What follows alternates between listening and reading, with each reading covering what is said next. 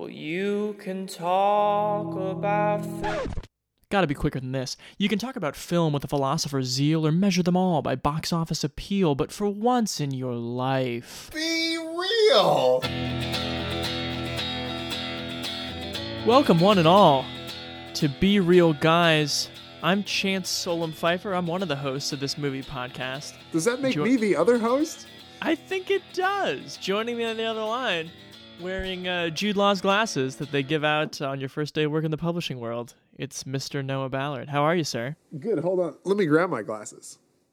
You don't have to put them on. No, I am, and now I feel better. I feel more confident, and my house feels larger. Good. That's almost what happened to Kate Winslet in the movie we're talking about, minus the glasses. We are talking... This is a reeled-in episode. We're going to get right to the point. Mini-pod! A movie that came out in 2006 called The Holiday, a Nancy Meyers movie. Noah, you want to tell us why we're talking about this? Because I watched it with my girlfriend last night, and it felt easier than finding another movie to watch with you. And it's also vaguely like Christmas holiday related. So, 2006, written and directed by Nancy Meyers. Make no mistake about it. Yep, who you know from The Internship came out this year. It's complicated. It's so Something's got to complicated. give. You know what I like about What Women Want? You know what I love about Nancy Meyers movies? All of the characters in it are basically normal people, except they never worry about money at all. That's one way to look at it. Sure. To quickly synopsize, do you want to take a run at that, or should I take a run at that? I can go for it. So basically what you have here is like a life swap movie, a trading places, if you will. So Cameron Diaz is living in LA, and she works at a company that makes film trailers, and she breaks up with her boyfriend, Edward Burns, and is like, I just want to go somewhere far away from here. And cut to in Surrey in the UK, Kate Winslet is like going through like a getting over process with her sort of boss, I guess. Yeah. And she's like, I wish I was anywhere but here. And so they like find this magical Airbnb website, and they decide to switch lives.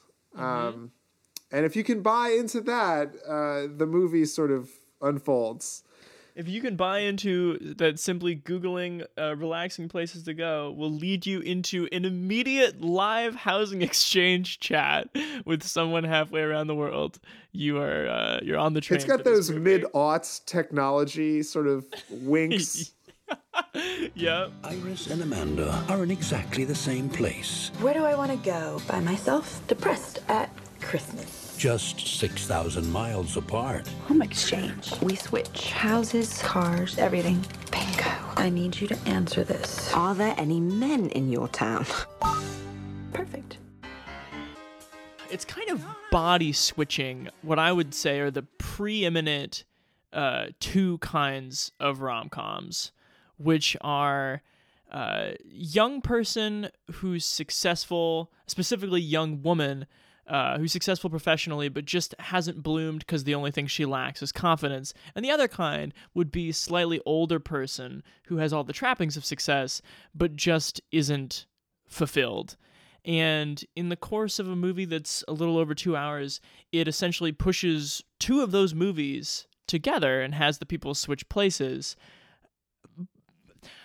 But I mean, the problems for me start right away. In that it's right when you feel that sort of tingle where good should come out of your cold, barren heart, you piece of shit. Oh, yeah. That was my first problem, is I don't like good feelings. I only like movies that make me feel bad.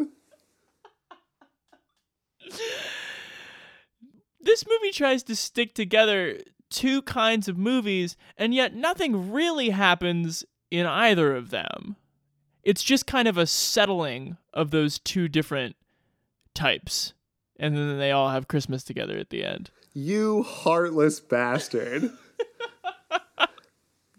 How can you say why don't you give that your version nothing of really events? happens? because the movie is a series of scenes that are too long that are all talking about things that they didn't show us? Stop. Okay. What's your version of events? It's just such a charming... Oh, no! It's just such a charming This movie's way not to charming. spend 2 hours with Cameron Diaz looking for love, Kate Winslet looking for love, and then finding on the receiving end of said love, a pretty handsome guy, and then Jack Black. What's and it's got all these great tropes too. The book editor who lives in that 12-bedroom mansion, You love that. But he works hard, Chance, because that's that one scene where he's holding all those papers. He's reading. His daughters are asleep. Right. Pulling an all-nighter. He's pulling an all-nighter because that's what dedication looks like in the publishing industry. Sure. That's a really good reason to like this movie, Noah. Let me just go on to say that somehow you can't have a rom-com where your two leads are miscast. I didn't buy this from moment one because Cameron Diaz, what would you say is what's the main quality that Cameron Diaz exudes on screen? What would you say? The main what do you mean? What's her go-to thing? Being pretty? I would say it's being fun. Whether she is being sort of subversive or whether she's playing an airhead, I think that Cameron Diaz's main thing in most movies is being fun. And I think that Kate when she Winslet fucks that car and that in The Counselor. Oh, I hated that one. And I would say that Kate Winslet's is being really self-confident. And so to have Kate Winslet play this sort of Bridget Jones without the swearing role. At least she didn't role. do a different accent in the beginning. You got to pick your battles, Chance. What I think, I agree that it's miscast, but I think it's just so funny the way it's miscast because, it sort of wants you to believe that, Kate Winslet is not, strikingly beautiful. And, they make her look kind of, the first couple of scenes that she's all that, at the beginning. By the end, she's, the Kate Winslet, we know and love. What's that guy's name? Her boss? Or Rufus coworker. Sewell? Oh, Rufus Sewell. I couldn't buy into anybody being that obsessed with Rufus Sewell. No. Maybe when he plays that Prince in The Illusionist, but not in this movie. Yeah. Well, the weird maybe thing when about he plays Hitler or whatever he plays on Man in the High Castle. Yeah. The weird thing about Rufus Sewell is that he looks like low-rent Jude Law, but Jude Law is in this movie. And so that's a weird thing. That's quite accurate. You've got your comparison right there. I just didn't think there were, for people, there's so much talking in this movie, but I don't think are there good lines? Do you really think there are good lines? Ooh. I think it's 2 hours of talking without any great moments of dialogue. Oof.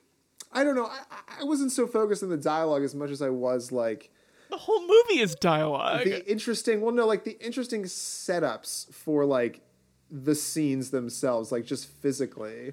I liked the scene where she kicks Ed Burns out and they're kind of wandering around this ever growing LA mansion, and then they end up on the 2 floors. It's just sort of interesting. What? And he's like, I'm a handsome Irish American. I'll go back to my other Did you thing. see the brothers McMullen? McManus? Oh, McMullen, that's right. Shit, sorry. Sidewalks in New York? I directed that one. Oh my Public God. Morals, still Public coming this Morals fall on to TNT. We lead into Falling Skies or some shit. We might as well be honest with each other. Just tell me, did you sleep with her? Okay, I slept with her. You happy? Was there a part where Kate Winslet was breathing gas and contemplating suicide for a second? Oh my God, that's such a dark scene. But really out of place. It definitely does give it a weird, serious beat at the beginning that I almost forgot about until you just brought it up. Yeah, that's not a great moment. No, it's 2 hours of not great moments, and it's gonna have to be a bad for me.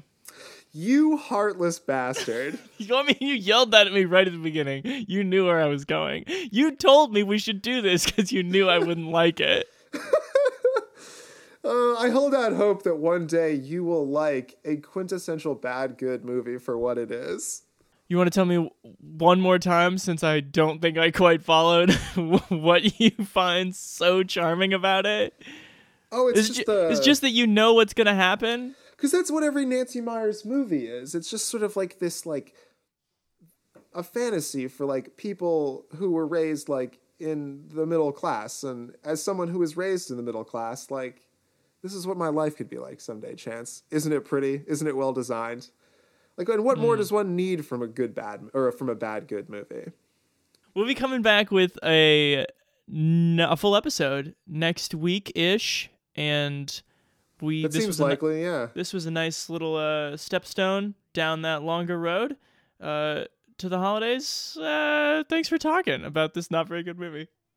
I'm gonna go turn on ABC Family and just make myself a cup of hot cocoa and really get into this season while Chance hardens his heart. Listen on SoundCloud, iTunes, Stitcher. Find us at BeRealGuys.com. Thanks for listening, everyone. Take care. Bye.